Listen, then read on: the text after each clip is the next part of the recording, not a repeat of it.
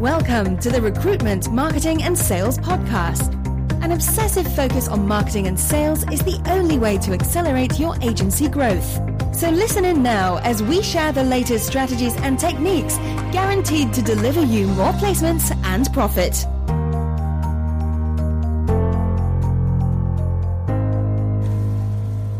Hi, it's Sharon Newey from Superfast Recruitment, and today I want to talk to you about the untapped profits that past clients could be adding to your recruitment business. Now, before I do, if you can hear any background noise that sounds like a dog snoring, that's because it is. It's the office dog Flo. But anyway, let's dive in. A quick story first. A couple of years ago, we were working with a company. They had about 8 recruitment consultants, and we were talking about the size of their database and how frequently they kept in touch with past clients that maybe they hadn't placed candidates with for some time.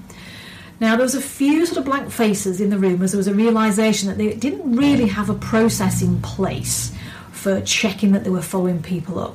Anyway, after a bit of digging and a bit of fact-finding, they realised that there was a significant number of clients that they lost touch with, that they hadn't been in touch with for a good sort of 6 months, and there was no process to follow those people up. Now, that business is untapped business, and you could find when you go and do a bit of research that actually you've got your version of that same situation.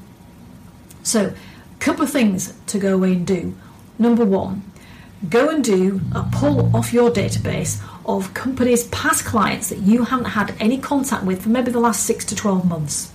Second thing, whether it's by phone, whether it's by email, put a plan in place to reconnect with those lapsed clients, because it's well documented that our lapsed clients are a rich source of new business, and it's easier business to access than looking for new leads and prospects, which interestingly is what I often find I spend more time talking to business owners about how do we get new business, whereas why don't we start off looking at how to tap into lapsed and past business. So if you found this helpful, do me a favour, click like, share it. I really appreciate that, and also come back and look for more videos from Superfast Recruitment. Thanks for listening.